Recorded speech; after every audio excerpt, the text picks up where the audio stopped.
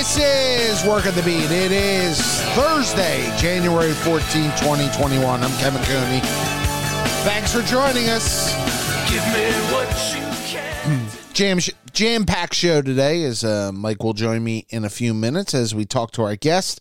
We continue on the Doug Peterson firing and the state of the Eagles with Jeff McLean, the fine beat writer for the Philadelphia Inquirer. I'll tell you what, the Inquirer staff, him, Les Bowen, Paul Domowitch, E.J. Smith, and of course our buddies Silsky and Marcus have done a remarkable job on everything with the Eagles. And Jeff asked the hard-hitting questions. If you listen to the Jeff Lurie press conference, and just any press conference, really, Jeff has been really getting to the answers that you as a fan should want to know and get. And so we'll talk to Jeff about kind of where this franchise is, the status on Carson Wentz, and everything Eagles related with Jeff McLean coming up. Then we'll get into our picks for divisional weekend in the National Football League. It's hard to believe we only have basically 3 more weekends of football left.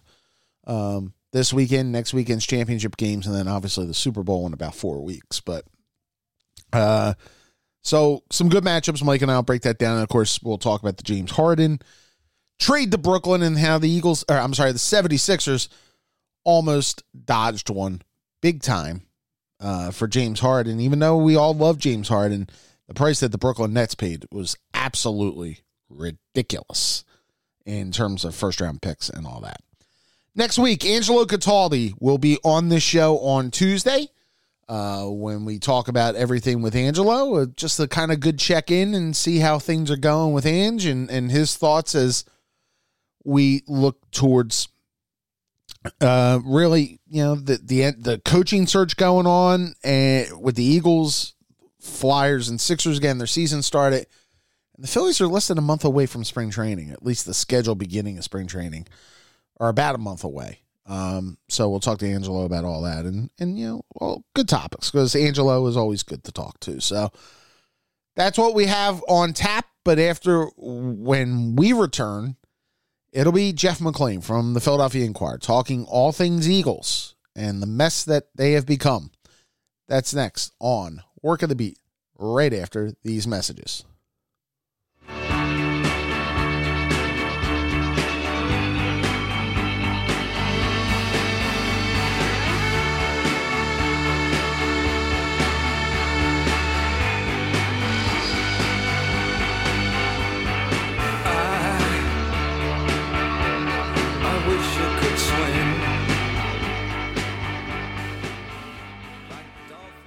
Well, it's Thursday, and the Eagles coaching search has gotten underway. Another name was thrown on the log this morning with the name Kellen Moore being brought up.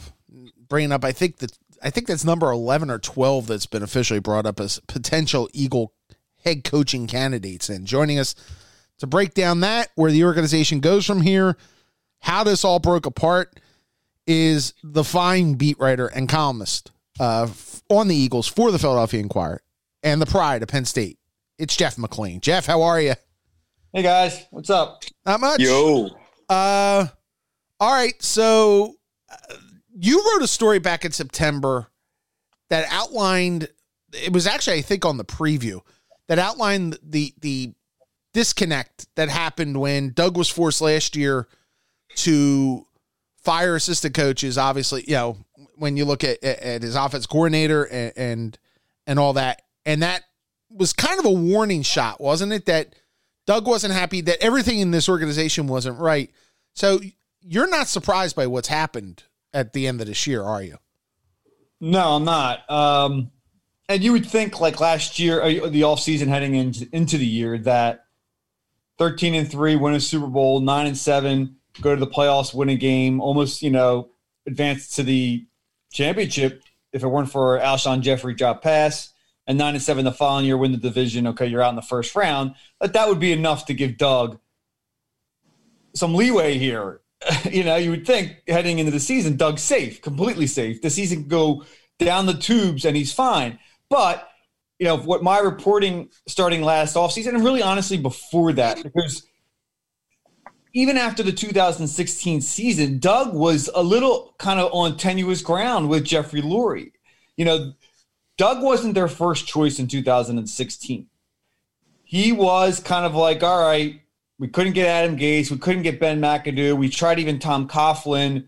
All right, let's just go with Doug. Doug did not do well in his first interview, and they figured, okay, maybe 1 year with Doug. Let's see what happens here, and then maybe we can get our other guy. They were kind of actually even. I'm going back further now. They were thinking that maybe if John Harbaugh, and there was a lot of speculation that he would have been fired after the 2016 season. If John Harbaugh was available, I wouldn't have been surprised if they pulled the cord on Doug and went with Harbaugh. That being said, there was a lot of other stuff out there. We've now heard that, and I can confirm this, and I heard it at the time. I couldn't confirm it. I could confirm it now, that even in 2016 offseason, they were pulling the strings and that they wanted Frank Reich to go. And, Doug stood up on the table for him, and they kept him. But that was just the beginning of what we would see over these next several years, is just Jeffrey and Howie not trusting Doug enough to allow him to make even the most basic of decisions, which is your coaching staff, right? And to look at it from their perspective, yeah, sometimes Doug didn't come up with – Doug didn't really have a Rolodex full of coaches. He hadn't been in the league very long. He'd only been with two teams, the Eagles and the Chiefs. So a lot of times Howie had to do a lot of the heavy lifting on getting these coaches. And so I think Howie just wanted to help Doug. But at the same time, there was also a power thing. And with Jeff and Howie, they want to be involved. That's part of the reason why Doug was ultimately chosen, because he wouldn't have stepped on their toes.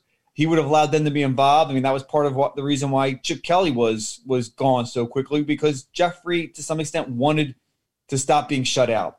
So to take us back to this past offseason, Mike Rowe, Doug had told them right after the season that he was coming back. Went to the press conference, said he's coming back.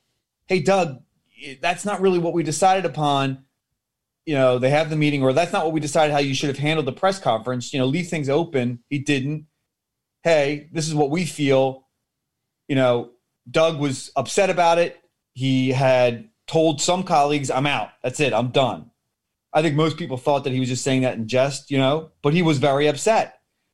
A meeting happened. At the time, I even reported the story in September. I wasn't sure if Doug had decided on his own or if he was pressured. He was pressured. And so, again, he had to kind of make another coaching search. And when you have a head coach who's a play caller, you're in a very difficult situation in terms of finding a very good OC. And they couldn't really find someone that they wanted in that spot. So they bring in Rich Scangarella, who's from the Kyle Shanahan tree, to kind of help with this, that, or the other thing. They wanted him to bring kind of Shanahan's offense to some extent to the team. And they promoted Press Taylor to pass game coordinator.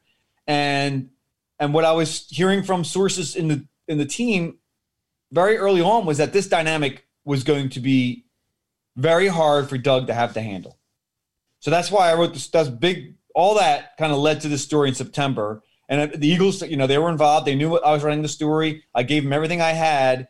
And I'm sorry, I'm going on here. No. It's all right. No, go. Go. This is more interesting than anything I did. So, yep.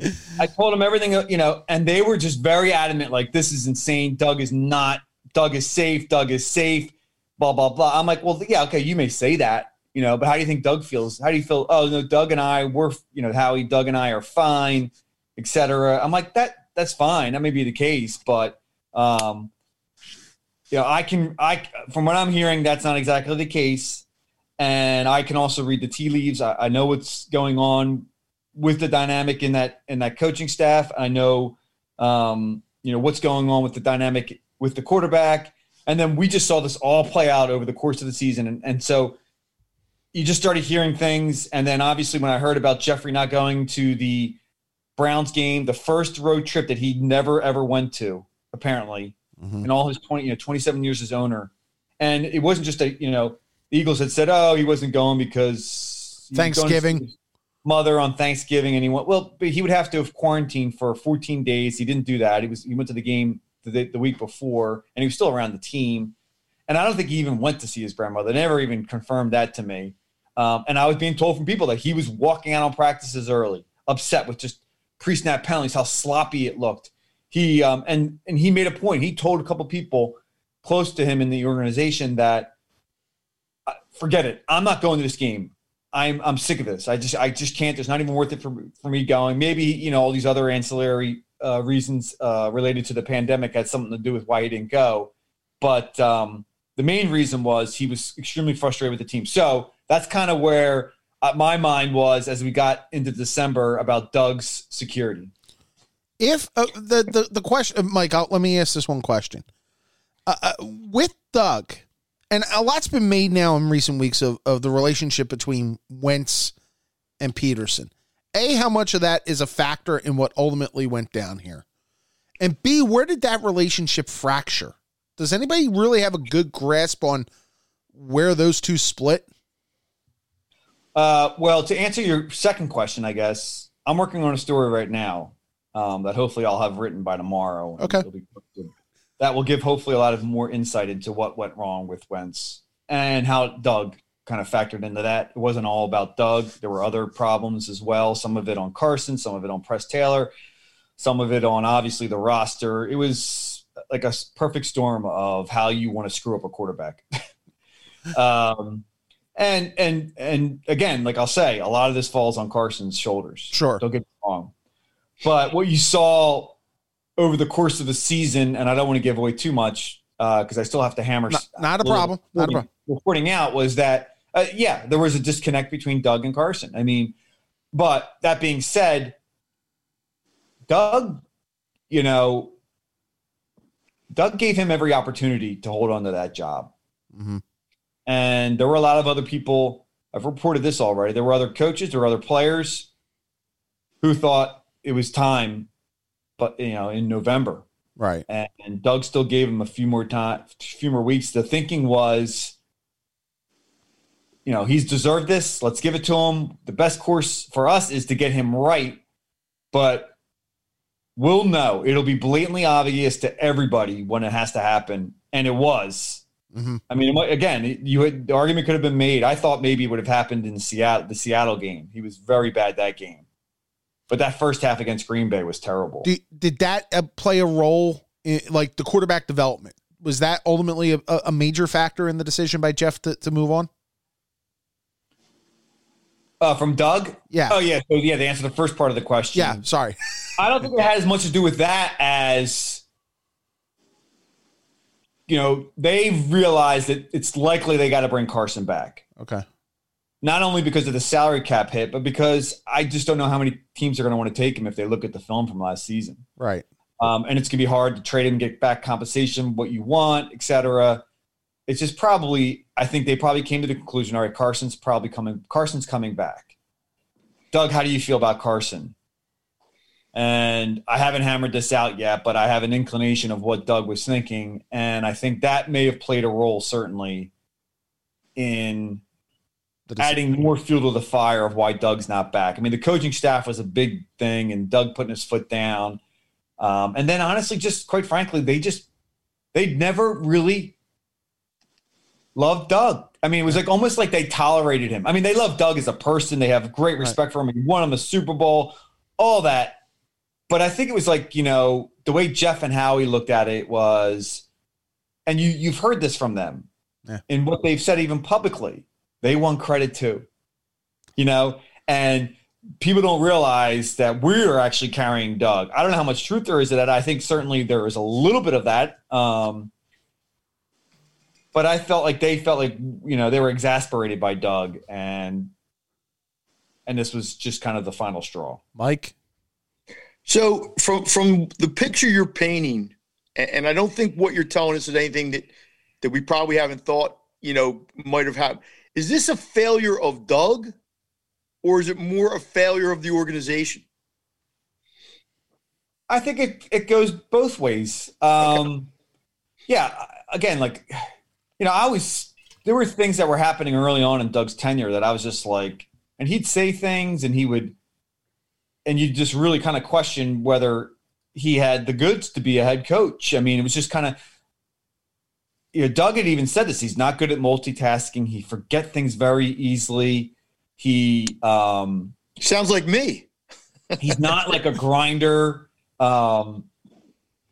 I mean, he's a normal guy. Even Kelsey said this last month when asked about Doug and whether he should return. He's like, he was going to bat for Doug, obviously, because again, there's a lot about Doug that's great. You know, the emotional intelligence. I hate to use that phrase. It's more like Doug's just a good dude. He's easy to get along with. He was one of the guys in a sense. I mean, he's a former player, so he knows what players go through. And so that may have helped him within the locker room. Right. Exactly. He liked being in the locker room around the guys. They like being around him. He's kind of a guy's guy, right? Players coach to use a cliche. But, you know, I think Jeff and Howie, as much as they said it publicly, I think privately they didn't like that he could do some of these other things. I mean, that's, you know, they want a genius, an innovator. You know, they get allured by these sexy candidates. I mean, that's what Chip Kelly was all about, you know? Mm-hmm. Now they went the opposite direction. So anyway, Doug, you know, I mean, Doug won a Super Bowl. You cannot take that away from him. That is absolutely right. Yeah. It might have been a perfect storm of Doug was like just the perfect coach for that moment. He did very well. Like, again, like, so I know how Jeff feels. And I've heard this again, like Doug was very aggressive that season. Jeff thinks that he deserves a lot of the credit for that. And in some ways he does. I mean, he was just big on analytics, but too much so. But anyway, he did bring the analytics kind of into that scenario. And Doug, a lot of times, and Jeff would even say this publicly. Well, you know, there's not really much gray there or nuance. It's either black or white. You either go for it or you don't. Now, that's not entirely true. Doug would go in his gut a bunch of times, but he's got guys in his ears telling him when to go, when not to go. And Jeff would take credit for that, which is funny. And I think, again, yeah. But anyway, to get back to your original question about who's to blame, who's not to blame, you know, I hate to use even that word. It happened because, you know, Doug is not probably a long-term solution as a head coach. He might not have been even when they hired him, but it worked out really well in 2017. He was able to get the team back on track in 2017 and 18. Guys always played hard for him. That probably wouldn't have happened those years for guys like Chip Kelly. You would have saw some kind of tanking, I guess. Mm-hmm. Not purposeful tanking as we saw in the Washington game, mind you. But then you also have this owner that's much more involved than people have realized, and it's become increasingly so. And it happened because Doug was hired and because Doug allowed for it, and it happened because of the Super Bowl, because Jeff and Howie thought that they were a huge reason why they had won it, and we should be more involved in the direction and decision-making of the team. I think more that falls on Jeff. Kevin, let me ask one more. Go ahead. Jeff, can you, and I know this is going back a week or two, tell me what happened in that Washington game?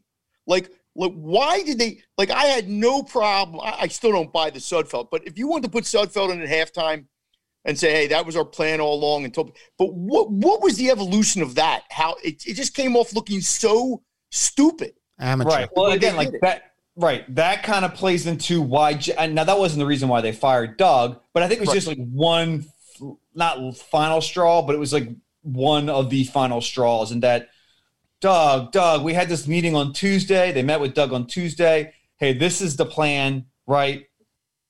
We're going to do everything we can to win the game with the guys that we have, but we're not going to give you the players to win the game, mm-hmm. You know, or let's decide who's not up, who's down. There were guys that would have played under normal circumstances. Miles Sanders, right. Bunch of players, but you know, we want, you know, make Nate play, this, that, or the other thing. Okay, fine. Carson, we don't want Dressel. We don't want to get him hurt. All this is totally understandable. Have a plan. Right. Doug never really formulated a plan all week, and I don't know if he was distracted by his future and whether he was coming back or just like Doug's communication wasn't great. And by Wednesday, Jalen Hurts had heard just through locker room talk, they hadn't even practiced yet, that Nate was going to get an opportunity to play, and upset about it. I don't know how much I could tell. I haven't reported this. I reported this a bunch of it after the game. Whatever you feel comfortable with. Don't do something you're uncomfortable with. Well, no, just whatever it was. Hurts had heard about it by Wednesday. He was not happy about it, and he was told that Doug at some point would tell him what the plan was. Well, Doug never told him. In fact, Doug never even had – like a team meeting saying, hey, this is the plan. If he just said, hey, we're going to treat this like a preseason, we're going to go win, right? We're going to win, but we're going to treat this like a preseason game in that we're going to get Jalen in there, 3 or 4 series, maybe the first quarter, but Nate's going to play and we're going to win with Nate. And this is how we're going to do it, right? And, when Hurts comes out, we pull Kelsey, blah, blah, blah. But we're gonna win this game and we're going to play hard, etc. But that was never told to the team as a whole. Now, again, Nate was telling other players in the locker room, hey, there's a chance I'm going to play, blah, blah, blah. So guys were like, hey, that's great, Nate. Whatever. You've earned it. You've worked hard, etc. Although Nate probably hasn't earned it. He's not good. He's going to get his letter. Right, exactly. I mean, you know how it goes. But this was never, ever communicated to the team. So when the game happens, I mean, again, people probably thought it's probably going to happen at some point. And I think that's what Doug probably thought. We got Brett Toth and Matt Pryor as our tackles versus Chase Young and Ryan Kerrigan and Montez Sweat. I forget his name. Montez Sweat. Yeah. Montez Sweat. We're going to get smoked, right? We got nothing. We got no Miles Sanders. We got whatever. So this is going to be an easy decision. I mean, this is going to happen naturally. Nate's going to play in the second half. Right. Well, guess what? Jim Schwartz had other ideas about it, right? This is my final game. I'm playing. Yeah. I'm going to scheme up something to stop Alex Smith, who is not 100%, right? And doesn't really have much on offense himself. And the team played great. And it just kept playing out where, like, they were in it. And then I don't know exactly what happened. There's been speculation, this, that, or other thing about how it actually went down. But Doug, as we all know now, in the fourth quarter, pulls Jalen. Nate goes in. Players and coaches are like, is this happening? Is this really happening? Coaches going next to each other. What? Like, we can win this game. Doug making weird choices in the game, not challenging twice, not kicking the field goal to tie it instead of going for it on fourth down. Right. And that kind of obviously played into suspicions that they were tanking it. It just looked bad. Doug didn't handle it well. And then players were upset. Players were shocked first and then upset. Jeff, if they had scored to go up 21-17 because the guy was open, yeah, would you have still? So the next series up 4 was Sudfeld. It still would have been Sudfeld. Yeah, he probably would have had no choice but to keep in there, I guess. I don't know. I mean, like, maybe he still goes with Nate. But again, as I reported, like, defensive players were upset. There were some defensive players who had no idea that this was even going to happen, right? I heard Darius Slay was like yelling. They had to kind of like hold him back. Wow. It was, the guys were upset. And I know Kelsey has come out and kind of downplayed it a little bit, but he was upset. I heard he was upset a day later. This is a guy that kind of went public with how. Well, if you're Kelsey and you've played 16 games and battled through all the crap he battled through, I'd be upset too. Yeah, and that's how I kind of led my story that night as it unfolded in front of my eyes. I'm like, Jesus, how Kelsey going to feel about this? He went to the mat several weeks before about why you don't tank, why winning organizations don't tank, and again, every team does this to some extent, but they just made it so blatant. Yeah. And only for just 3 spots in the first round. You don't make it that obvious, is what happened. Right. Yeah. I'm sorry, not just 3 spots in the first round. 3 spots is every other. Sure. There's a lot of fans who were upset that anyone even questioned why they did this because they only care about the draft spots. But I guess 3 spots in every round. But then again, Ortega-Whiteside will be available 3 spots later. Well, and that kind of leads to the point. If you listen to the press conference, and obviously you did, and you asked questions of Jeff on Monday, the fascination that this owner has with the general manager and his staff, Kevin, and his staff, the idea that he has 5 potential GMs on his staff right now and all that. Is there anything that breaks this bond? I mean, is Jeff playing lip service and he knows what Howie's flaws have been in the draft? Or is Jeff serious that he thinks Howie is like, the George Young part 2? 5 GMs and Howie doesn't even listen to him. Yeah. The Jeff Howie dynamic is an interesting one, right? Howie's been there for 20 years. Jeff places a lot of value in having someone near him that he trusts. Joe Banner obviously was there for 20 years. He was his childhood friend. He trusted him. That trust eroded over time. But he was able to move on from him because he had Howie in place, someone again he trusted. So I get it. It's understandable how Jeff feels about Howie. And Howie, again, as I wrote after Doug was fired and after Jeff's press conference, I mean, Howie allows Jeff to be involved, right? And again, more involved than people realized. Jeff lobbied for J.J. Arcega-Whiteside using analytics. This was his guy. He got Doug to go along with it. Howie kind of had no choice but to pick him. He wanted Paris Campbell. Joe Douglas wanted Paris Campbell. The following year, I don't know how much Jeff weighed in on Rager or Jefferson. Or Justin Jefferson. I've kind of gone over how that whole who wanted Pumphrey? Pumphrey, I think, was actually kind of a Joe D guy. Yeah. Okay. That was a Joe mistake.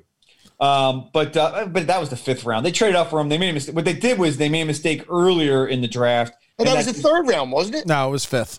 It was 5th. Oh, I'm sorry. That's my bad. 4th. I think it was 4th. They traded up in the 4th for him. I mean, so they traded up for him, but they missed out earlier on guys that they had liked. Dalvin Cook, they wanted the 2nd round, and they thought he was going to fall to them, and the Vikings jumped them to get him. But the two guys on the Packers who were really good went after Pumphrey. They're two running backs. Aaron Jones and Right. Okay, but whatever. But they got Howie got jumped again. Like Howie's strength is he's supposed to know what all these other teams are doing. Like that's supposedly his dry strength. I mean, he can't evaluate players, but he's good to know on what's going on around in the league and where guys are positioned, where guys have guys ranked, what they're doing, and he's very tight with actually Rick Spielman, who's the GM with the Vikings. I know we're getting off track here, but that's all right. He should have been able to forecast the Dalvin Cook thing, and a lot of people thought that it would happen. It was out there, and it happened, and they just thought he'd follow them, so they had to had to go to the second plan, which was to take Sidney Jones.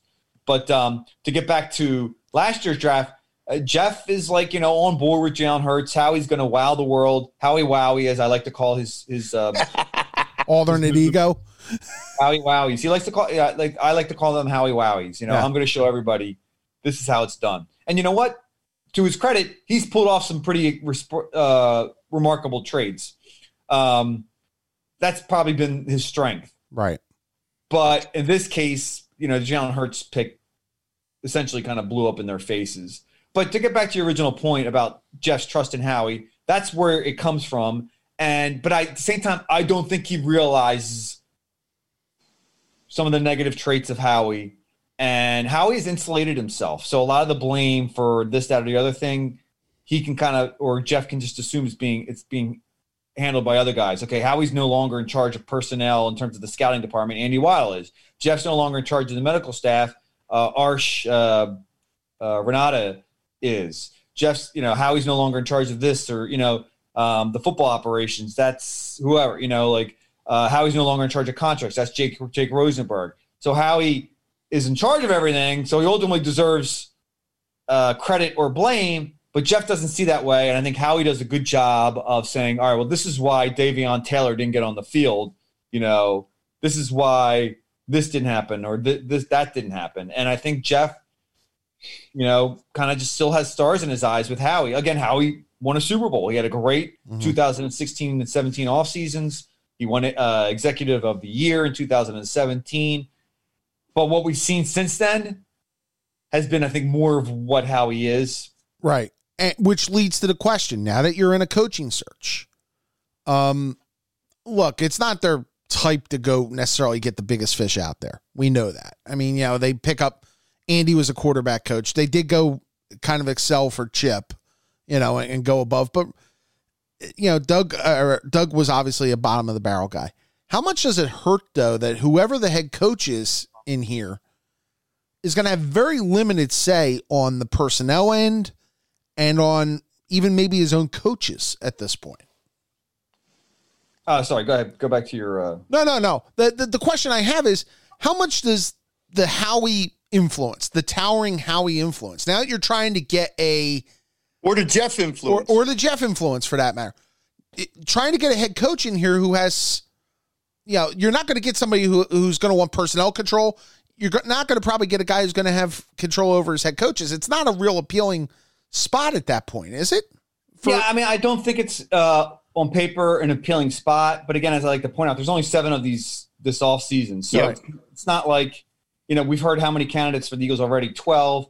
There's probably like 20 maybe, or maybe even more than that. Who knows? There's a lot of candidates out there. You can find a good coach without having one of these hot candidates. Again, 2016, everyone's like, oh, they didn't get Adam Gase, they didn't get Ben McAdoo, they didn't get this, that, or the other thing. And those guys all bombed out. Those guys are all gone, and Doug ended up being the great coach. 1999. Who's this guy, Andy Reid? What are you doing? Well, Andy Reid's maybe one of the greatest coaches ever. Now, he didn't win a Super Bowl here, but 14 years, had a great run.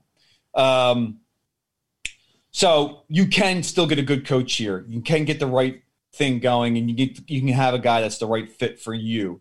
That being said, it may be tough for them to say, okay, I want this guy. And let's say they really love, say Arthur Smith, the Titans offensive coordinator. Let's say he's a great candidate. Right. They love him, but he's got a lot of options here, right? Yeah. Does he want to come in a situation where he knows the owner's going to be involved? He knows that Howie's going to have complete say over personnel, and you look at the quarterback situation, unanswered. You look at the cap situation, they're going to be over for this year. I think the cap situation, maybe too much is being made of that, but it's not great. You're not going to be able to make a lot of moves in free agency. And you look at the roster, it's old, and there isn't a lot of budding young talent. That's a problem. Mm-hmm. So are they going to get their guy? I don't know. But sometimes I think too much is being made of that. Mike?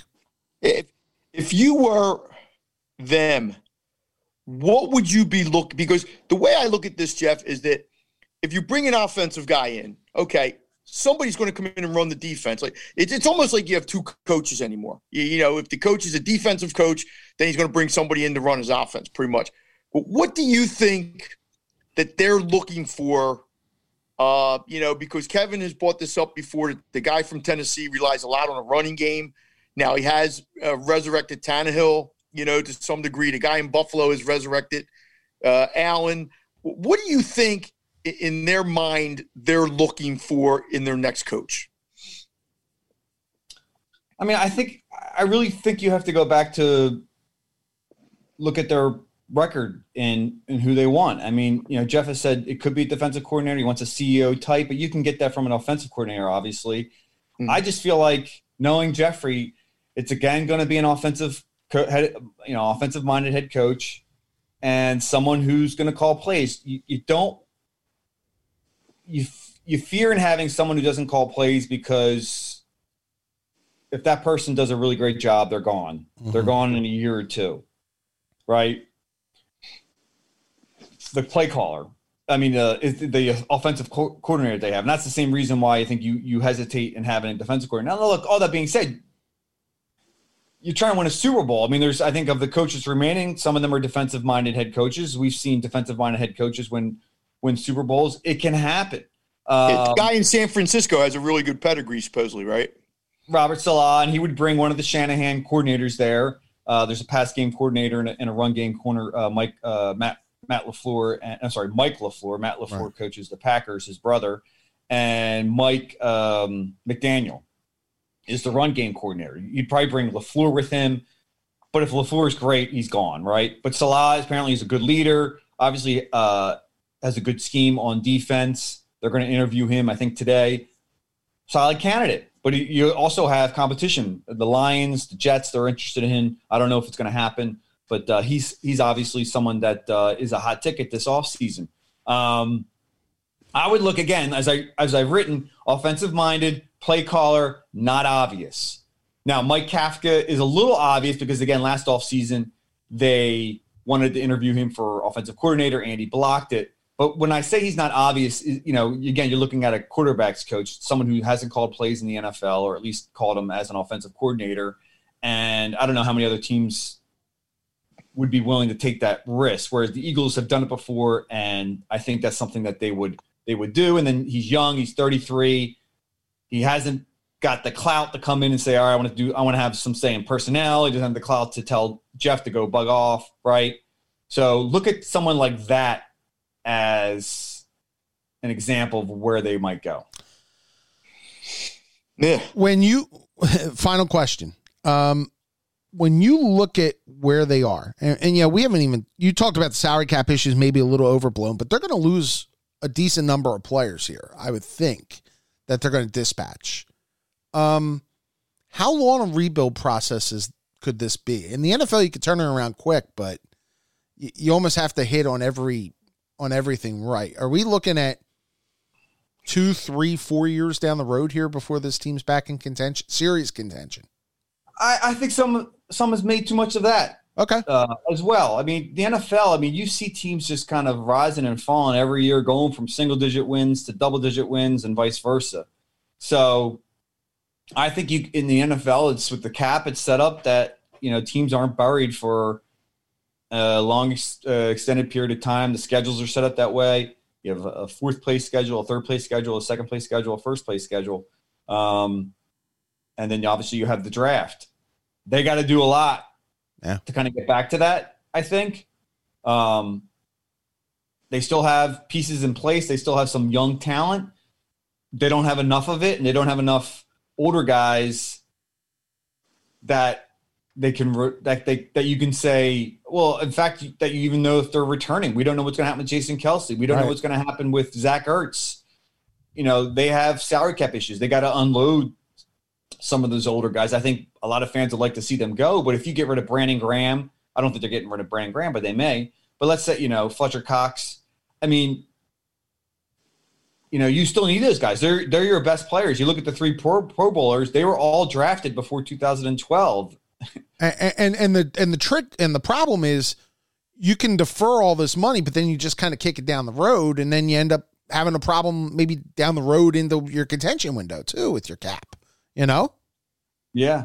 Well, right. You don't want to borrow too much from the future. And that's kind of how it got Howie into this situation, was he kept doing too much of that. And again, Jeff's excuse was we wanted to win short term. That's why we did a bunch of these things. But, you didn't do a good job of it. And it wasn't just that. Howie gave out some really bad contracts. Yeah. I mean, Sean Jackson and Alshon Jeffrey were not good. And, I don't even know how wise it was to really do Lane Johnson and Brandon Brooks when you did them. But I mean, those guys are good. You want them back, but why'd you have to do it then? Maybe they got ahead of the curve on those guys and gave them good deals that down the road would look pretty good, but both are coming off a lot of injuries. So you wonder. Well, even some of the extensions, or the way they kicked down, on Peters, they kept going back to Jason Peters the last 2-3 years after the injury in 2017, when he wasn't the same player. I mean, it's just, and with Peters, it seems like they were just like, oh, well, it's a blind spot. One of our coaching interns. They cared too much about stuff that had nothing to do with actually the product on the field or how he would perform. I don't get it. It was a blind spot for him. It's pretty obvious at this point. So, Jeff McLane. Wait a minute. Hold on. Could you ask 4 questions on your last I'm question? sorry. But that's okay. Jeff, when push comes to shove, the main question here is, because it sounds like they're going to be tied to Carson for at least 2 years because of the money. I don't know about that. I would say they're tied 1 year. Okay, so let's say 1 year. And maybe not even that. I'm not ruling out a trade, but go ahead. I'm sorry. Okay, but if he's here, can they make it work? Because like Troy Aikman said, really, how well has this guy played since the 2017? I mean, he hasn't been horrible as he was this year, but if you throw out the last 4 games of 2019, there's not a lot of what I would say highlights there. But so can it work? Or is it just doomed that it's not going to work for either Carson's fault or the organization's fault, whatever fault? I'll just go on what I've heard from inside. It can work. He can turn it around. It's happened before. He has the ability to be a good quarterback. Elite, the guy we saw in 2017 for a 13-game period. I think if you're looking at the law of averages or just what we've seen, probably not. But there's always a chance. I mean, again, Carson has a lot of ability. He has a good arm. And Jeff, just one quick thing. Is that more because that we might not see the elite again because of the injuries? I think that's a little bit of I think that's part of it. I mean, you're talking about 3 major injuries, right? You're talking about a knee injury. It wasn't just the ACL, it was also the LCL. You're talking about a back thing that, as far as we know, may have been still there since college and forced him to have to miss a significant amount of time. Backs are tricky things, right? Mm. And then the concussion, which I understand was pretty significant. So we're talking about 3 injuries in 3 years. I mean, quarterbacks, after a while, you take those hits. I mean, you've seen Cam Newton. He isn't what he used to be. He took a lot of hits, and a lot of it is because of the way Carson plays. I mean, Carson, you love his competitiveness, and you love what he can do with his legs. Maybe not as much so, but it's gotten him beat up over the years. So I think that's part of it.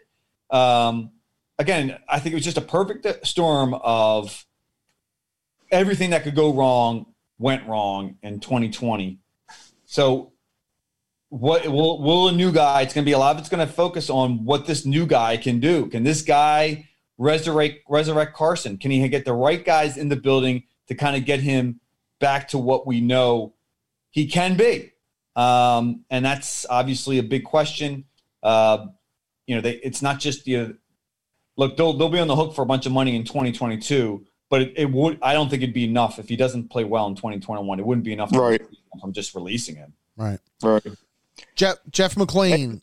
Go ahead. Hey, tell people, Kevin, they should read Inquire or Inquire Online, because it sounds like Jeff's going to have a pretty good story coming up. Inquire.com, and pick up the hard copy. It actually pays these guys. So please, still pick up the hard copy and or subscribe.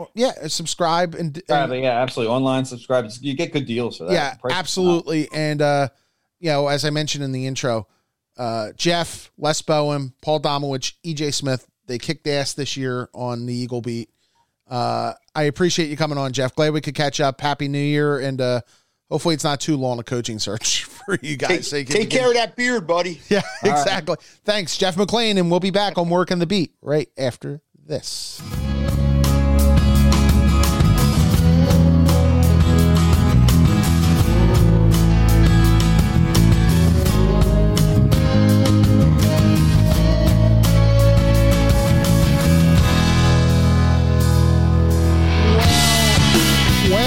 That was fascinating, wasn't it, Michael Kern? This is just me making off of what Jeff said and what we've heard and read and all that kind of thing. I don't think they want it, Doug. No, I think that's to begin with. Right. Yeah. Would Adam Gase have worked? I doubt it. But we know that now. I get it. Things change. But it almost seems like, and then Doug went out and won a Super Bowl. And it's like, okay. And whatever we want to say about the 2 seasons that came after it, they did resurrect the season at the end of the season. Mm-hmm. Okay. So you got to give the guy credit for that. And I don't think Doug's the greatest coach that ever, and I think he's a good guy. I think he's a kind of guy who would sit down and have a beer with us or something or whatever, or go get a cheesesteak with us or whatever. But it seems to me that the organization, and it's Jeff's team, he's the owner. He can do whatever the hell he wants. But it just seems to me like there's a lot of kind of cooks in the kitchen. And from what Jeff said, it's almost like maybe it's not Howie's fault as much as Jeff's fault. The old line, what's it? Victory has many fathers, but defeat is an orphan. I mean, that's basically I never heard that, but I'll buy that. Yeah, I mean, to be honest, it sounds like they all wanted credit for what happened in 2017. They all deserve some measure of credit. Absolutely. But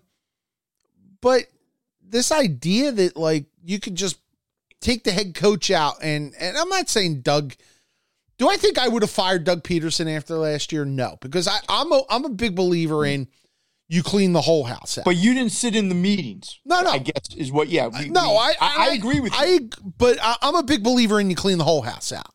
If you're doing something like this, and you're firing a Super Bowl head coach. Well, that wasn't happening. But that wasn't going to happen. I think the thing was they felt if they went with Doug next year, it wasn't going to be any different. But I'm not sure it's going to be different with whoever it is. So no, but you have a new voice. You have a new.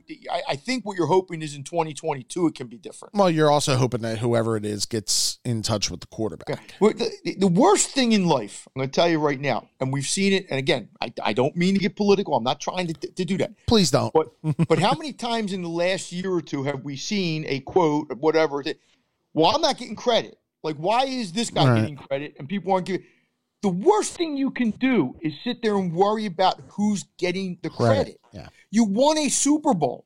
Jeff can now walk into any owner's meeting with a ring, and he's going to be regarded, even though this year stunk, okay, but he's still going to be regarded differently than an owner like the guy in Atlanta who didn't win a Super Bowl. Here's the one thing that I take out of the way McLean has portrayed it is Lurie becoming more meddlesome.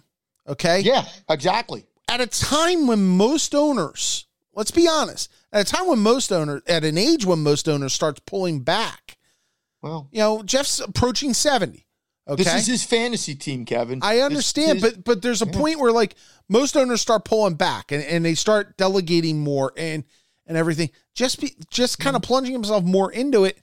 And I don't know if that's a good thing. I don't think that's a good thing. Jerry doesn't. No, but Jerry's different. Jerry always thought he was a football guy because he played at Arkansas. Jeff does too.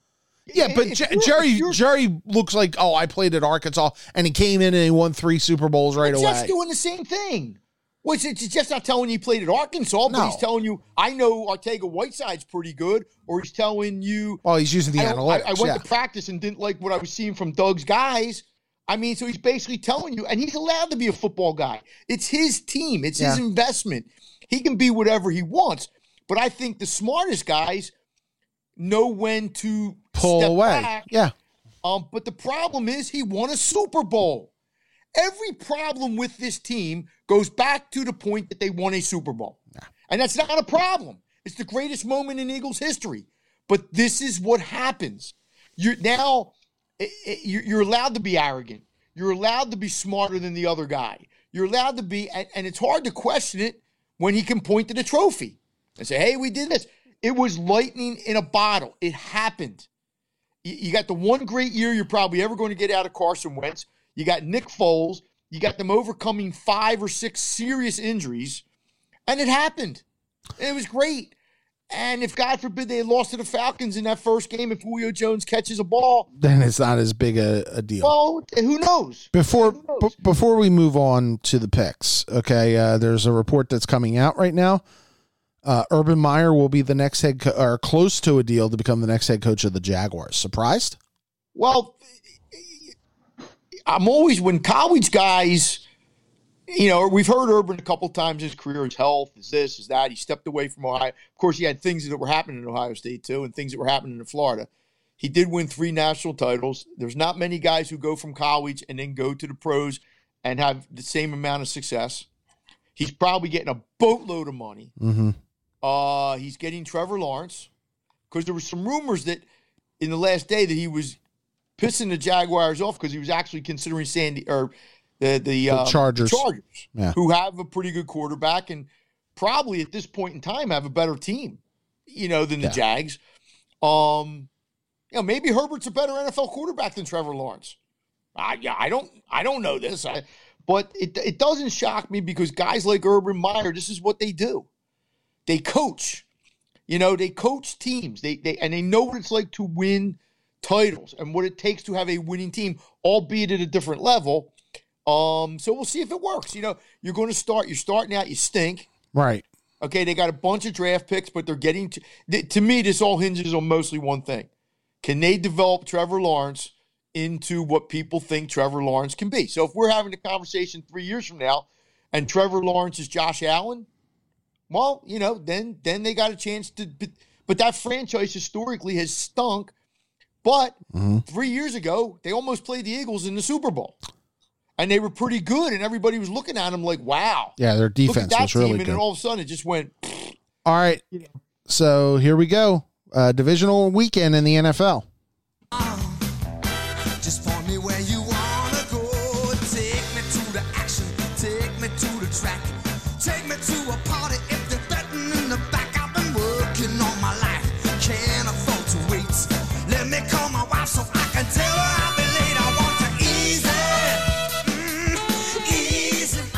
right, so we're going to do this in chronological order, and we'll start with the Saturday 4:30 game at Lambeau, which will be 31, by the way, and clear.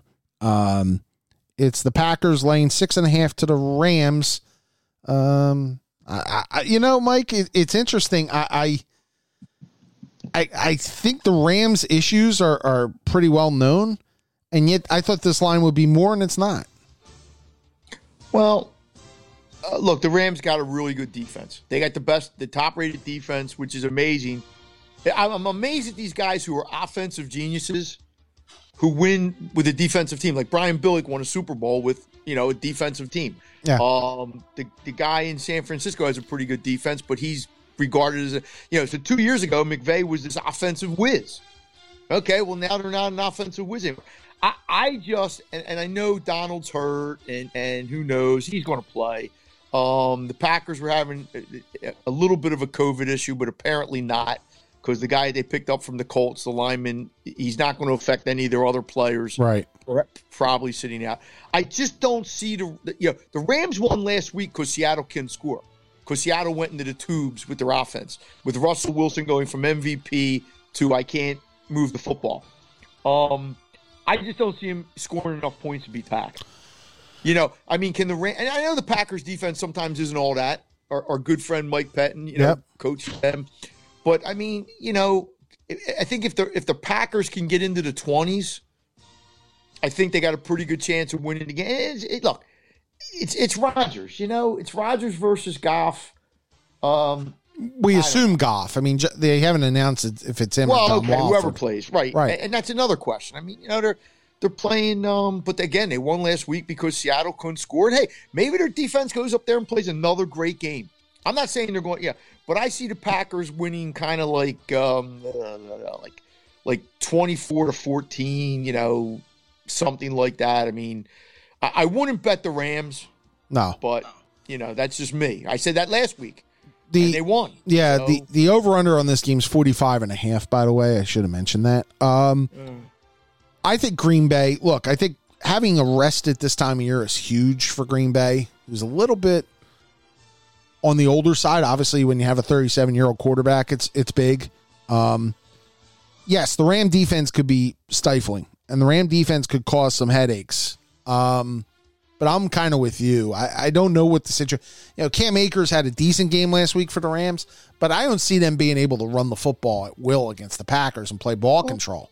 Well, we've seen the Packers defense not come up big, though. Yeah. I mean, we have seen that. So, if I'm Mike Pettin this week, I'm stopping the Rams running game. I'll take my chances with them throwing the ball. Yeah. So we're both. I don't know who's throwing the ball. So we're both taking Green Bay.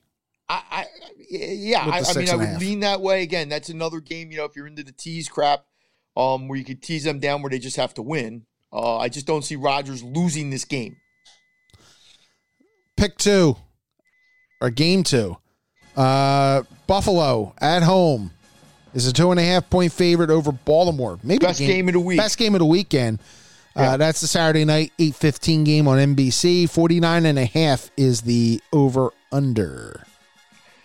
Yeah, man, this, boy, I mean, look, I love, these are the two hottest teams the last 5 or 6 weeks, right? Mm-hmm. I mean, the Ravens didn't play a great schedule down the stretch, but they dominated and they won. They went to Tennessee last week and won after being down 10-0. They did go to Cleveland and win, which is not a bad win at all. No, not a bad win. Cleveland can be Cleveland, but the Bills have been so good. And last week was a close game, as we thought it might be.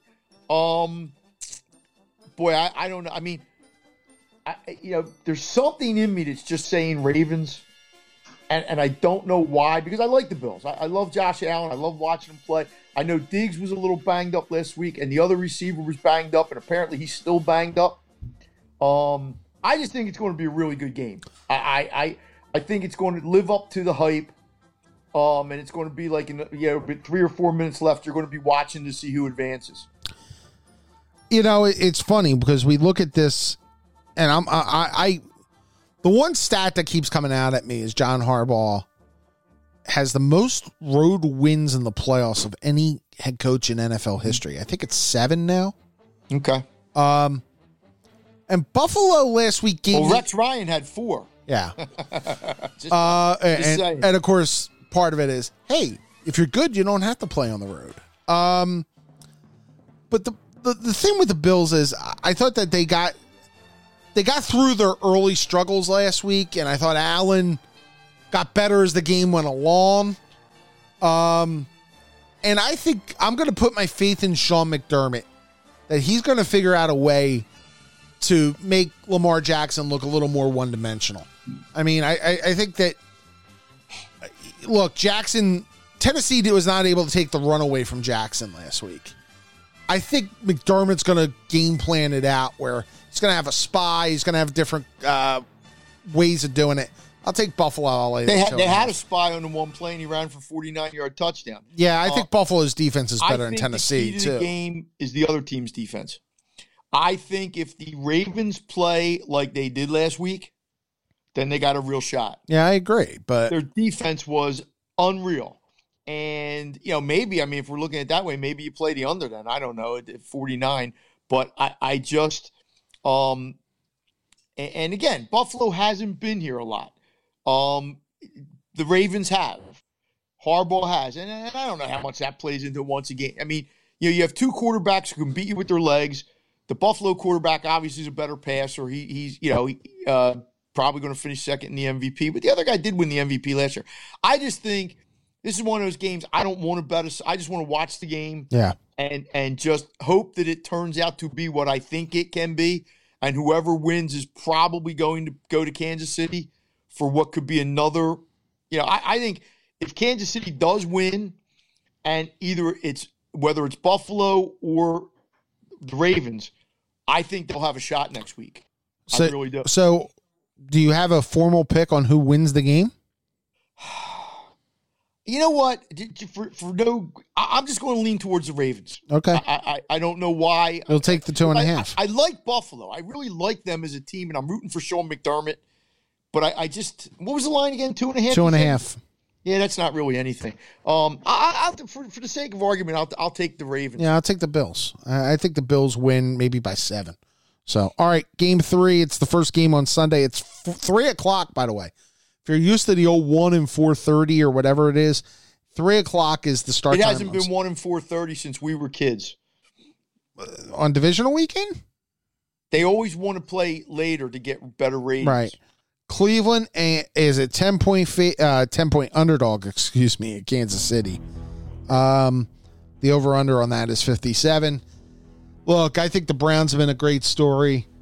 I think what they did last week was really cool. Playing without their head coach, playing without their best lineman. I think that was more, though, of what the Steelers were at the end of the year than what the Browns were. And so I'm going to take Kansas City, and I think this could be mega ugly in this one. I'll lay it at 10. Go ahead.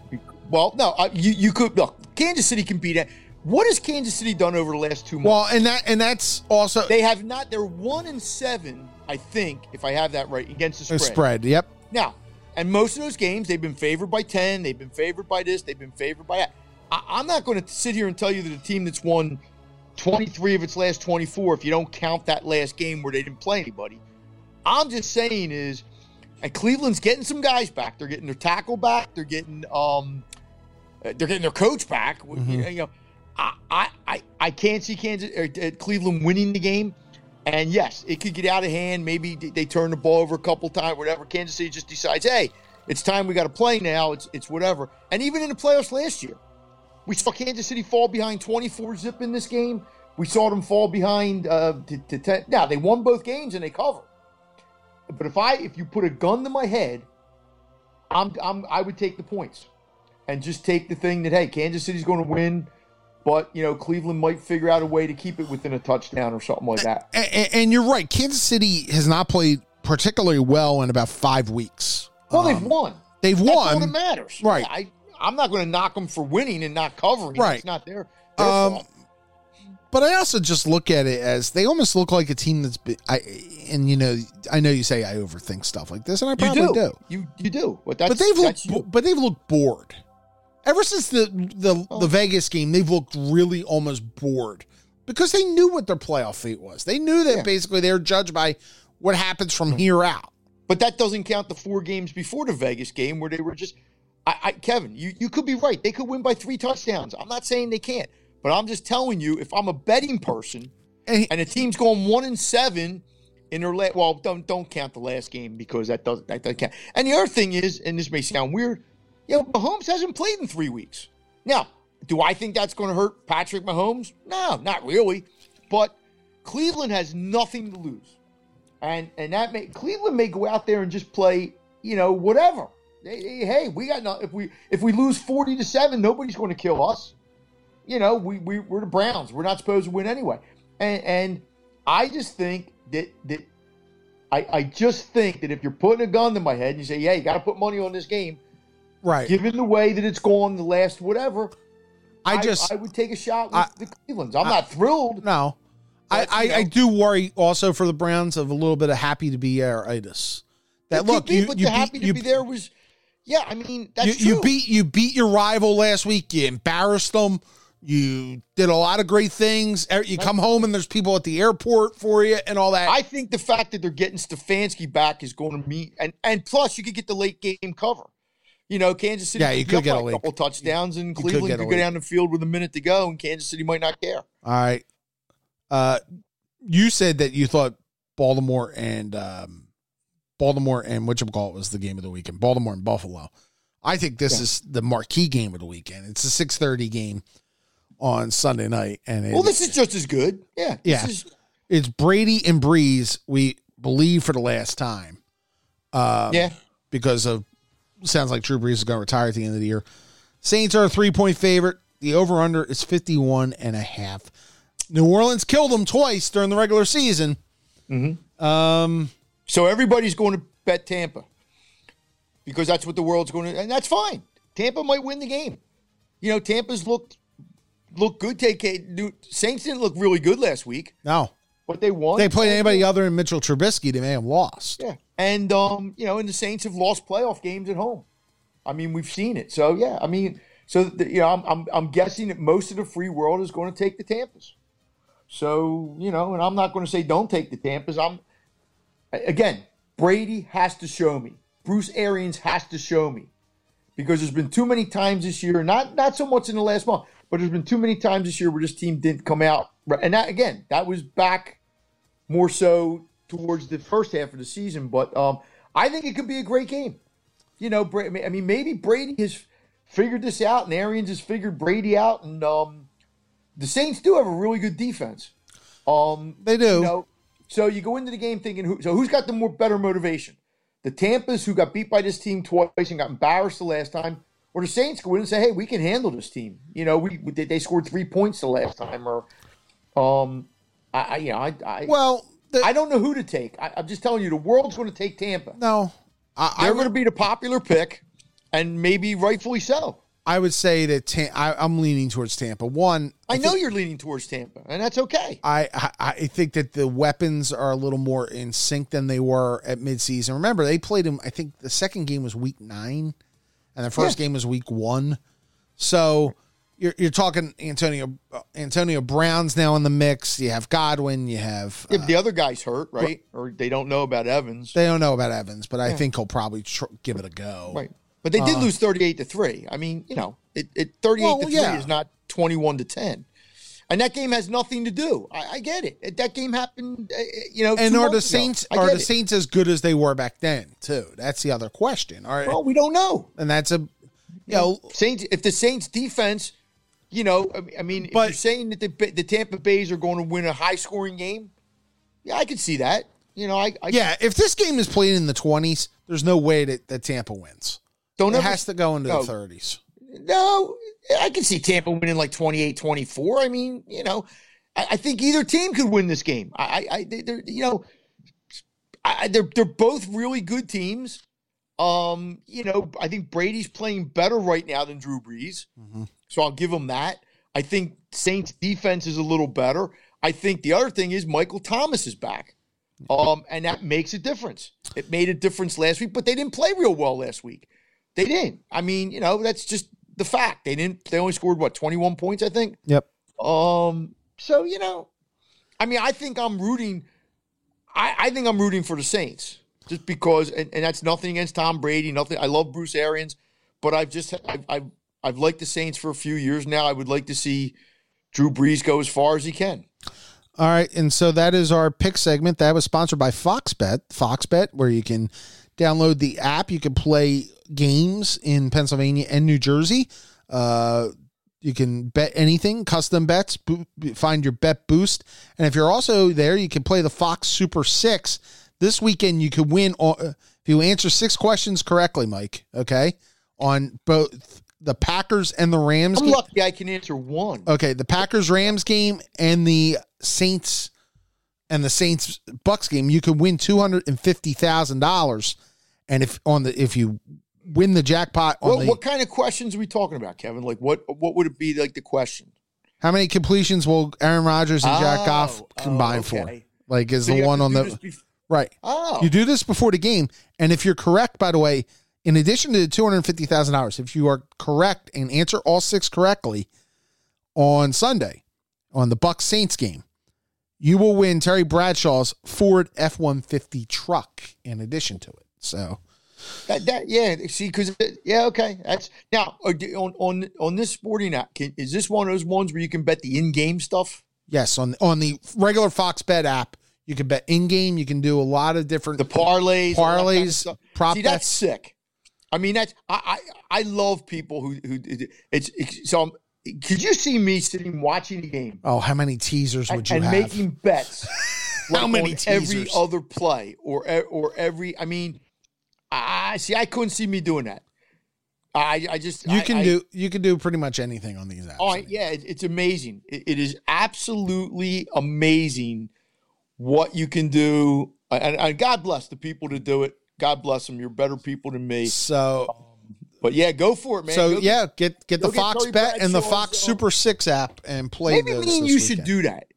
You could teach me how to do that, and maybe like we should try to win the 250. I'm not sure I'm allowed to. Oh, I get it, because if we won, they would say, okay. Yeah, Yeah, well, we could give it to charity. we could. We could probably find a good charity. And I could use a truck. Anyway, what What would I do with a truck? I can't see Really? you in a truck. I need at this point. I need the truck would for I doing go stuff at the off-roading? house. Well, I mean, need it like- to move stuff here at the house. Like, Oh, okay. Yeah. Okay. Hey, my son's father-in-law, he has he has a big truck. It's huge. It's beautiful. I've gotten to like trucks and SUVs a lot more in the last 5 years since I got married. There you go. Yeah, I'm just a car. Hey, get me to where I'm going kind of guy. You know, and if you do, that's a good thing. Let's move on to the James Harden situation. And I feel bad for our Flyer fans, Flyer fans friend there. Because we're not going to be able to talk about them today. They play tomorrow night against the Penguins. Why don't you talk about the Flyers? Talk about the Flyers for 2 minutes. I mean, you're allowed. You do any damn thing you want. I know, but but They beat the Penguins 6-3. They the dreaded Penguins. But let's get to the Harden situation. Boy, Sixers apparently were asked for Thibault and Maxey and Simmons and draft picks. And if that's the case, Daryl Morey did the right thing in backing away, especially on the Maxey part. See, the only problem I have with that, and I agree, when did Maxey become like? It almost reminds me when the Phillies were trying to get Halladay and they had Don Brown. Trade J.A. Happ Or Don Brown. or yeah. And I'm thinking like, wait a minute, Maxey may be really good. I'm not saying he's not. I think it's going to turn out to be a really good draft pick. But let's slow down a second. The crux of the matter is, if you're the Sixers, would you have traded Ben Simmons for Harden? Yeah. If the rest of it had been, now the Nets gave him 4 first-round picks. They gave him 4 trade. I don't understand those traded picks, like how that helps you. All right. They gave him 3 first-round picks because you can only pick. You can only trade your. The NBA has a rule. Right. You can only trade picks your first-round pick every other year. Right. So the Nets are going to stink at some point in time. Well, yeah, 22, 24, and 26. But they also did what they call pick swaps. Yeah. So if you're Houston and you pick behind Brooklyn, which probably won't happen immediately. That's what I'm saying. In those other years, in Right, 21, 23, 25, and 27, then you could swap with them. Well, Kyrie might be back by then. Look, if you're the Sixers, it comes down to, were you willing to part with Ben Simmons? So apparently what you're saying is they were. It was just that they were asking for too much and they couldn't match it. That's fine. And that's the thing. It's like at a certain point, it's okay to back away. And, you want to tell me Thibault, Simmons, and a first round? Okay, I'm there. Do it. But if you're Ben Simmons and you are watching this happen in front of you, you're packing your bags. Bottom line is they were willing to trade you. Yeah. For James. Well, you don't think that's a problem? With a fragile mind like Ben Simmons, who won't shoot an 8-foot shot, even though he's now played 12 games with this coach? I think, to be honest, it may be a wake-up call. I think it's almost like we keep waiting for the Ben Simmons wake-up call. I know, but it's not coming, Kevin. He's played 12 games with this coach. So it's going to happen at the 25th game. Oh, it's going to happen at the 40th game. All right, then if you want to go this route, okay. And I like Ben Simmons. Fine. The question becomes, can you win with a Ben Simmons, the ultimate? Can you win without a Ben Simmons that's going to shoot the ball? That's what this becomes. Well, it's very simple. I think the next question is, if Bradley Beal's available, do you do Ben Simmons for Bradley Beal? I think Ben Simmons' worth is more than Bradley Beal, but that's me. Now if it's Bradley Beal and a first round picks or something, you're not going to get. If you want to talk Ben Simmons with James Harden, I'm okay. Bradley Beal's pretty damn good. I didn't say he isn't pretty. You don't think Ben Simmons is pretty damn good? Is Bradley Beal going to play defense? Yeah, I think he will. Well, then make the trade then. I mean, maybe I'm missing it. I mean, at some point, then trade Ben Simmons. It's very simple. I think we're almost getting to that point where it's becoming. You find the best deal you can for Simmons. I do. There's a guy who was you took number one. It was the whole crux of the process was him and Embiid. Basically, that's what you have left. Yeah, but Mike, I think part of it too is that you see what Embiid, you see Embiid's having an MVP type season, or has a potential for an MVP type season, and the window is limited with this guy, so you got to kind of push the chips in here. Well, first of all, you're not going to be as good as the Nets, so it does. I mean, if Kyrie comes back, if whatever, I mean, the Nets have already been established as the favorite. Now, that doesn't mean they're going to get there. Just telling you, they've jumped up to be the favorite because they got the three guys. Whether the three guys are enough, I have no idea. But again, assuming Kyrie comes back. Well, Kyrie's going to come back. I mean, it's not. Apparently, the rumor was he was so upset with what happened in Washington last week. Now, that doesn't give him. Kyrie is the weirdest guy walking the face of the earth. I mean, but he's also a pretty good player when he wants to be. Durant's a really good player who apparently has come back fairly well from the injury. I don't know what to make of Harden, but I'm just saying, if you look at the Sixers and the Nets right now, most people are going to say the Nets are better. Now, that doesn't mean they are. But at some point, my problem with Ben Simmons is you've now had Doc for 12 games or whatever they've played. I don't know how many games they've played. And there are games like the other night, he shot twice in 32 minutes. Now, he had 12 assists. That's what he does. He's a facilitator. You can't take two shots in that game. You can't. The game against Cleveland, where Embiid sat out and he didn't show up. At least he's not going to score 20-some a night. That's not Ben Simmons. But as we saw last year when Embiid missed that time, he can be that guy who goes out and gets you 30 points. And sometimes he has to realize that he has to, Tobias wasn't playing the other night. That's what bothers me about Ben Simmons. And you just wonder what Doc thinks of this or what Doc's saying behind closed doors or what. I don't know. Because we're not privy to that. But I still think Ben Simmons is one of the top 20 players in the league. Now, maybe I'm wrong. Maybe it's like Jack McCaffrey says. He's just overrated, whatever. But he keeps making second-team All-NBA. He keeps making all defensive first-team All-NBA, despite the fact that he doesn't shoot the ball. I don't know. I think this might have been their best. Now, maybe, like you said, maybe Bradley Beal, maybe that makes sense. Then again, does Washington want Ben Simmons? I mean, is that a straight-up trade? Just Beal for them, or do you get involved with draft picks and other things? I would imagine. imagine. Because the Sixers better not be giving up more. I mean, Simmons better be the guy who you're getting something from Washington. If you make a straight-up trade of Bradley Beal for Simmons, man, I don't know. I mean, I just think that makes you as an organization look kind of weird that you took this guy first in the draft. That means two guys you took first in the draft are no longer on your team. That's weird. It is weird. But again, this is what they are. We thought that Doc was going to be able to somehow change this situation a little bit, and it's very obvious that it has had no impact whatsoever. But doesn't that speak more to the player than it does the situation? Yeah.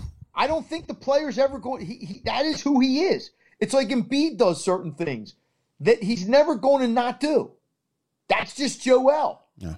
And you have to take, because Joel can be an MVP type player, you accept it. And you say, okay. And there's certain things with Ben that you either accept or you trade him. Yeah. You say we're going to go in a different direction, and maybe you're exactly right. And maybe the Sixers are going to come to that realization, but I don't think anything's going to happen till maybe the All-Star. Like, I don't know what Bradley Beal's contract situation is and all that. I don't know. So I don't know, like, if you trade him, if there's got to be other things in the deal. I don't know if the Sixers are going to play this season out and then make a decision in the offseason. That could happen. Because all we ever heard from Morey and Doc were kind of like, we want to see how we can make this work. Right. Let's see if we can make it work. It's almost like the Eagles and Wentz. Let's see if we can make this work. The only thing is Simmons hasn't tanked. He didn't have the kind of year that Wentz had. I mean, it's intriguing, Kevin, because I just, but this trade of Harden has changed. Now, look, maybe the Nets aren't as good because of those other guys they lost. They gave away some decent players. Not superstars, but they gave away some decent players. Well, LeVert is actually really good. LeVert's good. I really like LeVert. But isn't the other guy fairly – I think there was another guy in the deal that's not bad. But now the question – Well, think about it. Indiana then trades Oladipo for LeVert. I mean, I don't know what Houston's thinking in all this because – well, I think it seems to me that they're not going. But then you traded for Oladipo, so I don't. Yeah, I don't like. It seems to me that Houston's going to be in the lottery at some point in time, and they got to hope that all those draft picks they got turn out to be. But to me, Houston is done for a while. They're they had a shot. Taurean Prince and Jared Allen were also part of that 14 trade. But I mean, you look at Jersey. Kyrie is Kyrie. Yeah. Durant's going to be really good because he's Durant. How is Harden going to fit into all that? I think it's the first time ever in NBA history that you've had two guys on the same team that have multiple scoring titles to their credit. I think ESPN ran that last night with Durant and, does the basketball – I mean, Harden can pass the ball. He can. And then the question becomes, who plays defense for that team? I mean, I don't know. Can Joel Embiid score 40 points every time they play Jersey? Probably. But I think what Jersey's going to just try to do is do what Houston did, is outscore you. And, the last time I looked at Harden, he looked pretty out of shape. Now, that doesn't mean he can't be in shape and Harden's just one of those guys, he's played with Westbrook, he played with Paul. It always seems like, and I'm not knocking a guy who scores 30-some a game, trust me, I get it. But it always seems to me like it's never his fault. It's never his fault. But he's never even been to an NBA Finals. And coming out of the West, I understand. Coming out of the West was harder because you had the Warriors standing in your way. And they had the Warriors beat that one year. I don't know what to make of this. And, if you're the Sixers, though, I don't think you can look at this whole situation and say, we're better off now. Because you still have the Bucks, you still now Jersey's gotten better. You still have, I don't know what the Celtics are or what the Raptors are. I mean, what Miami is in this COVID season. Are the Sixers the third best team in the East? I don't know. I don't know. What do you think they're the third best team? I would say I would put them fourth right now, but I think the gap has narrowed. Okay, but I mean, would we say Jersey got better? Brooklyn? I think Brooklyn. I'm sorry, I keep calling them Jersey. I'm sorry. I think it all depends. I think it all depends on the Irvin thing because LeVert. Do you think if the Sixers had made that trade, and if it would have involved Sixers, would they be better? Yeah, the Sixers would have been better. Even losing Maxey and Simmons? No, take that back. If it was Thibault, Simmons, and a first-round pick, yeah, they're better. At some point, I think it would have been treading water. Right, but Houston, see, this is what I was wondering with Houston. Now, Houston did end up with Oladipo, okay, who you can make the case that he's a really good player, too. What you have thought if you're Houston's going into the tank. Houston, right, I get all that. But you're Houston, you got to sell something, right? You got to, whatever. Wouldn't you have thought that they would have at least wanted a guy like Simmons who you can kind of sell to your fan base or whatever? I mean, I don't know. See, I think Simmons. I think it's the volume of the picks. I think that's that was absolutely it. The Jersey offered. Jersey offered more than the Sixers could offer. I get it, but I think at some point in time, Simmons is going to end up on the West Coast. And also, I think Morey. Look, I think Morey knows the player better, knows Harden better than anybody. Sure. And I think at a certain point, you have to trust that he knew where to draw the line. I mean, this is a guy who has experience. But he would still. But see, here's the thing, Kevin. It's not drawing the line. We understand you can't give up. He was in. He was in for the player.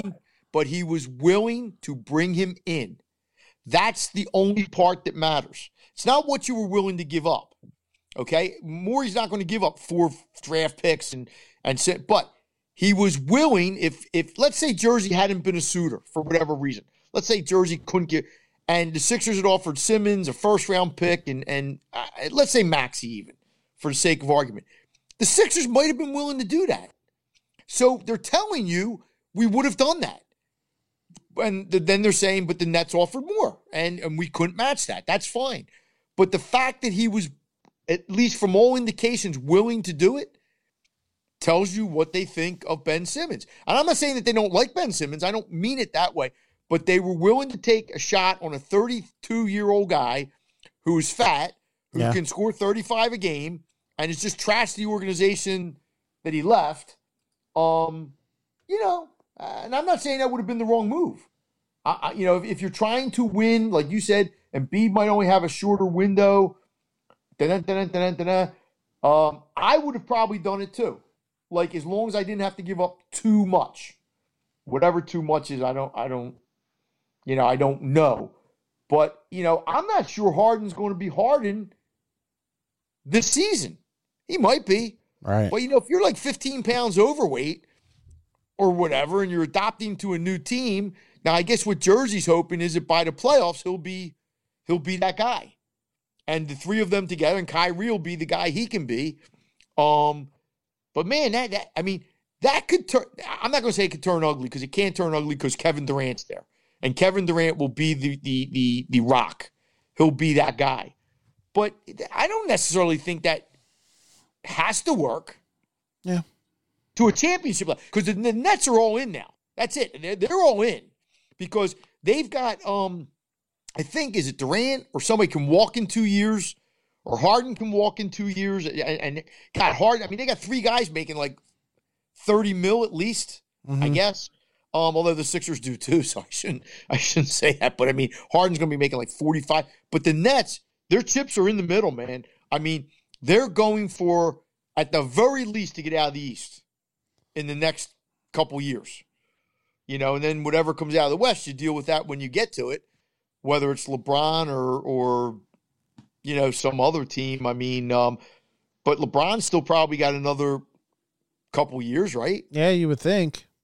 But I mean, look, if you said to Sixer fans, we're going to make this trade and we're going to get to the NBA Finals, well, every Sixer fan would sign up for it. They're not going to sit there and say, okay, we might lose to LeBron, but we'll get to the finals. I mean, because you got to take the first step before you. I mean, in the Sixers case, just getting to the Eastern Finals would be a step. It's going and somehow, some way, the Nets are going to play the Sixers in the playoffs. Yeah. I mean, second round or whatever. That'll be perfect. But I mean, let me ask you a question: do you feel bad that they didn't get Harden? No. Okay. I feel like you do. Like I would have liked it, but it's not. But are we being short-sighted? Now, like, are we I do. Here? Well, no, but see, here's my kind of viewpoint on it. My viewpoint would be, then you got to go get Beal. If Beal's on the market, then you got to go get Beal. But you need to add a piece in here that's going to. But forget Beal for a moment. I'm just talking about this yesterday. What went down yesterday? Are we being stupid in saying we can get an historic scorer? Okay, albeit 31, 32, whatever he is, albeit a little bit out of shape, whatever. Are we being like? Am I being too old school or something and saying, nah, I'm okay with it? Or should we have just said, to hell with it? I mean, like if Kevin Durant had been on the market before the knee injury, let's say, would we have reacted the same way? Or would we have just said, no, go get Kevin Durant, give away everything?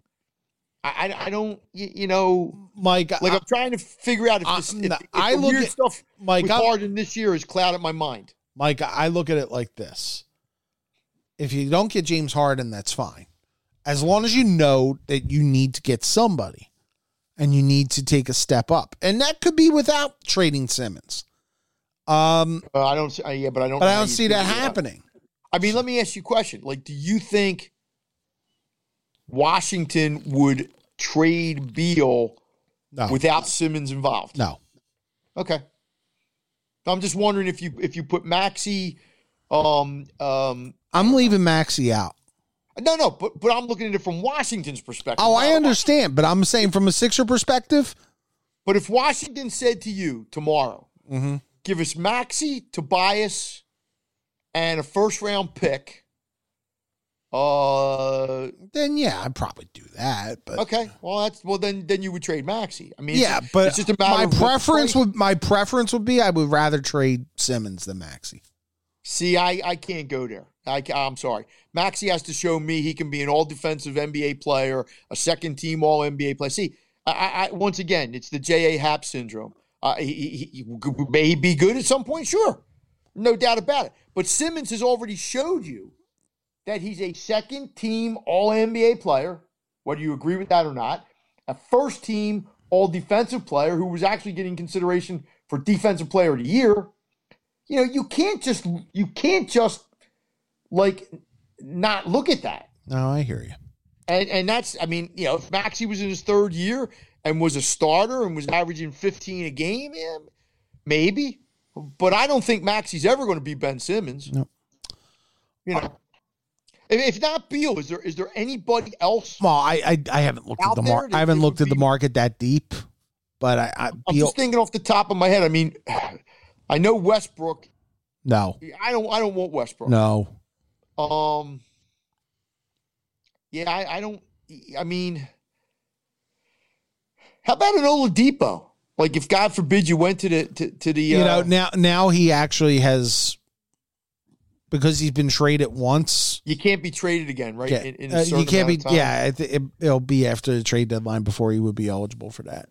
So even at the trade deadline, they couldn't trade for him. Nope, I don't think so. Okay, because I like Oladipo. Now, is he worth Simmons? I don't necessarily agree with that. No, I think Beal's better than Oladipo. But I mean, Beal did average like 29 a game last year. I mean, yeah, and didn't make the first three All-NBA. Hey, how is that possible? So either that's telling me that people know something about him that I don't know, or because he plays in Washington. Just got screwed. Yeah, yeah, and that could be. But I mean, the guy averaged 20. How many guys average 29 a game and don't make third-team All-NBA? That's hard to do, Kevin. It is.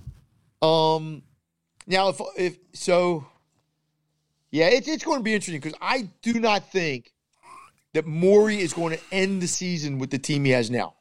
I don't think that. I don't think for a second. I think when is the trade deadline? Like a month and a half, 2 months away?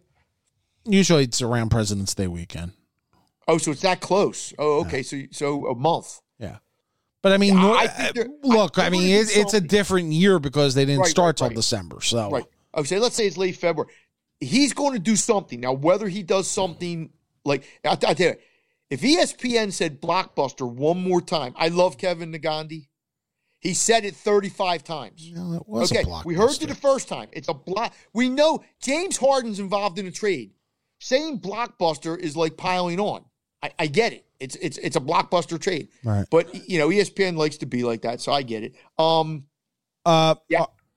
So yeah, I mean, look, it happened. They didn't get it done. We move on. And I didn't think they were going to get him for exactly the reasons they didn't. No. Is that the Nets were going to be able to offer all those draft picks. Right.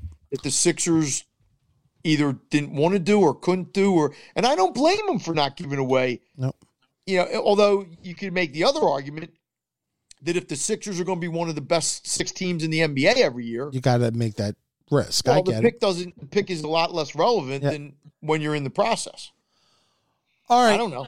So that does it for us this week. We're back on Tuesday of next week. Angelo Cataldi will join us. I'm going to tape an interview with him at some point during the week. Angelo's big thing. Oh, so I'm not going to get to ask Angelo a question. Okay. Well, you can send me it. I don't know what Angelo. I don't know what Angelo's schedule is at this. It's point. okay. It's okay. Don't worry about it. His big thing today was that Jalen Hurts is better than Carson Wentz, and nobody was agreeing with him. Like all the people on his show, Rhea. Yeah, I heard it this morning. That was his belief is why Doug was let go, because Doug recognized that Jalen Hurts was better than. And you know what? Maybe he's right. But it was funny to hear him. You know how Angelo gets. Yeah. I mean, obviously, and it was just funny. I know. Yes, I'm the only one in the world that's right. Me and Doug, and it was just, it made for decent radio. So we'll do that. Then we'll do next Friday, which will be the weekend before the championship games. Anything on tap for you this weekend? Boy, I spent the last couple of days cleaning out finally putting my basement back together. And I'm still putting the Christmas trees coming down this weekend. Your Christmas tree's still up? Oh, I've had it up to late January some years. It's an artificial tree. What's the problem? It's there. I just didn't have a chance to take it. I took it down on the 3rd. Yeah, well, my daughter-in-law takes it down the 26th of December. So, I mean, it doesn't bother me. Everything else is down. But, man, cleaning stuff out, especially when you get older, man, it takes me longer than it used to. And then I pulled a muscle in my leg. And, oh, God, it's kind of like, why? Yeah. But now I'm going to do what I did last weekend. I'm going to watch some football, a lot of football, which I don't do a lot during the season. I watch the Eagles, but then I basically don't watch a lot of other football. But last weekend I watched a lot, man. I do like the 3:30 Sunday start selfishly because I can go do the other stuff I need to do during the morning of Kevin, I got supermarket they've been doing that for a while. That's not like well, no. Championship weekend they usually did. This is the first year, Mike. I'm telling you, it's the first year they've moved the 3 and 6:30 on divisional. Okay, you may be right, but I'm telling. Maybe I'm wrong because maybe I am thinking of the next weekend. But why wouldn't they play it at 3? Why would they play it at 1 and 4:30 when they can move it back and get more primetime numbers? That makes no sense. Well, like if you're CBS, normally you want to have, your 60 minutes, which you kind of part of the reason you have the NFL is you want to get it. You lead into 60 minutes. I get all that, but what I'm saying is, as any other network, like Fox has it this weekend. Fox is the 6:30 game this weekend, so Fox won't have the Simpsons. It won't have all their normal. Yeah, but if I was in shows. Fox or I was NBC or AB or ESPN or whomever, why would I want to put a game on at 1 when I can put it on at 3:30? It makes no sense because more people are going to watch later, and if you have the 6:30 game, it's almost like a primetime game. It's not quite a. I mean, I think it makes absolute sense that you have the games later because more people are going to get entrenched in their TV and watch it. But yeah, I mean, I'm sure you're right, because I just always thought that the games on the Sunday were later. The golden rule, we should remind people, the golden rule usually of this weekend is one road team wins outright. Last year was Tennessee. Yeah, but there's been years. I know exactly what you're saying. And usually in wild card weekend, even when there was only 4 games instead of 6, right? There was usually. But then I remember one year I said that in the wild card, and then all the 4 favorites won or something. They all did whatever they do. I mean, all you have to know about the playoffs is, for the most part, going back the last 6 or 7 or 8 years, is either the 1 or 2 seed gets to the Super Bowl. Yeah. And for like 4 years in a row, it was like 1 versus 1. Now, I don't know if that's the case this year. Is KC and Green Bay going to get there? But usually the odds are a 4 doesn't get there. No.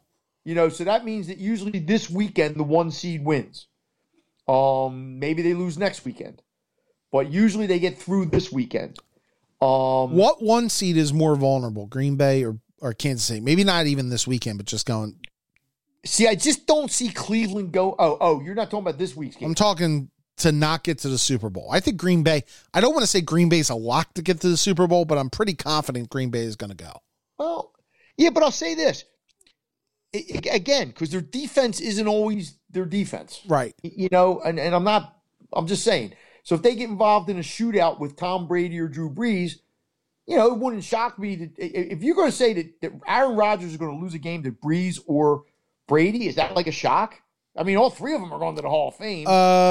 No. By the way, Aaron Rodgers is going to host Jeopardy for a couple of days. Well, he won Jeopardy like 5 years ago. He was on his. Yeah, hey, look. Jeopardy's going to go Tubesville because of, not Tubesville, but it's not the same without Alex. They can put Jennings on there. I watched it the other night, and those guys can try all they want. It's not their fault. You don't replace Alex Trebek. No. That's hey, look, the man passed away. He had a 30-some year run, so it is what it is. I can't see Kansas City losing this week, but next week. Oh, I can see them lose. I can see them losing to Buffalo or Baltimore. Yeah, yes, absolutely. But I could also, like I said, let's say for sake of argument that Brady wins this week at New Orleans. Let's say they go down there, they play really well, they look good. Is it beyond that I would say Tom Brady, who's won 6 Super Bowls and made 9 Super Bowls, could go up to Green Bay and win a game? See, I don't think so. I agree, but there's one factor, and this sounds stupid to say, and you're going to say I'm overthinking again. I'm not sure I could see Tom Brady winning 3 straight games on the road. Why? To get to a Super Bowl. I just don't. Well, that's fine, Kevin. That's fine. But again, why? Because he's never had to do it before? Okay, fine. Well, they went to Kansas City 2 years ago when everybody thought Kansas City was this whatever, and they put up like 38 points or whatever they put up. But let's be honest, that was a bit of an exception of him having to go on the road. You're going to tell me that so if Tom Brady's playing Green Bay next week, they're going to be what, 3-point underdog? Probably. I'm just saying. Probably 4 or Breeze 5. will be I think it'll be more like 3. But that's me. I mean, unless Green Bay wins 40-7 this week, then that'll obviously affect what goes on. But I mean, God, these are 3 Hall of Fame quarterbacks. I get it. I mean, and Rodgers right now probably is the best of the 3. There's no doubt he's going to be the MVP of the league. But he's went to how many Super Bowls? 1. Now, he hasn't been the 1 seed a lot. I get that. But I'm just, if you're asking me, would I be shocked if the Tampa Bays go there and win a game? No. Would I be shocked if the Saints go there and win a game? No. Would I be surprised? Because I think I would be. See, I just think, I don't know. Yeah, Kevin, you're probably right. You're probably right. You may be right. I mean, Green Bay may be, look, they're the number 1 seed for a reason. And if Tampa's got to go to a place that day might be 15 degrees, yeah, but Tom Brady's played in 15 degrees before. Now, all his guys might not have played in 15 degrees, but I wouldn't put it's like there's certain players, LeBron James, right? Would you put anything beyond LeBron James? Nope. Okay.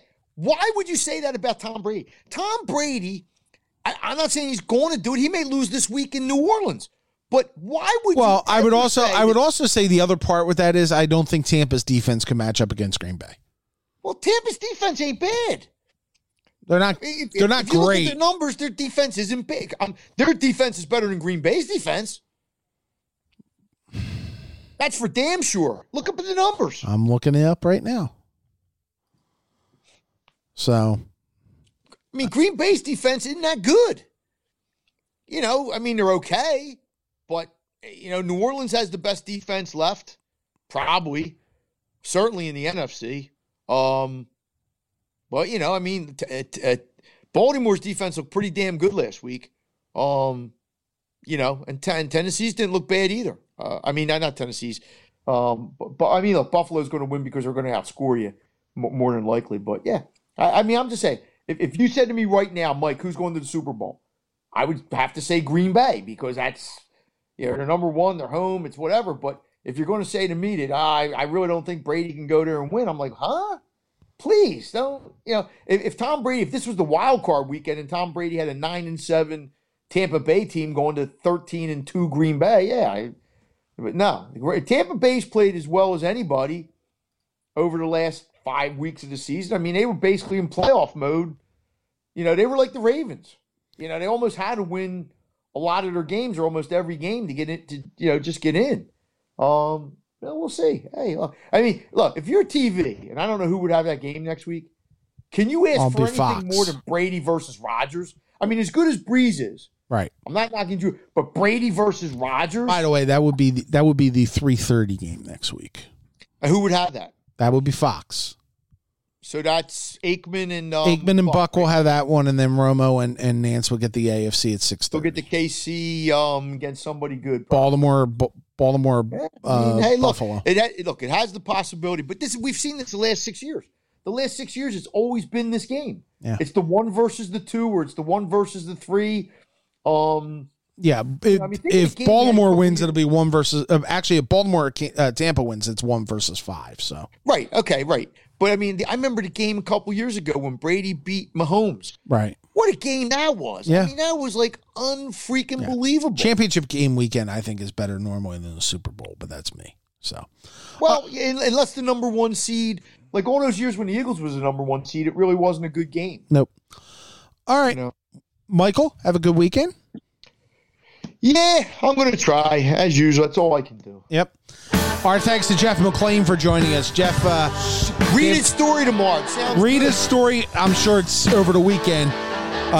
Thank you for joining us. We'll see you next week. This is Working the Beat. Well, you went uptown riding in your limousine with your fine Park Avenue clothes. You had the Dom Perignon in your hand.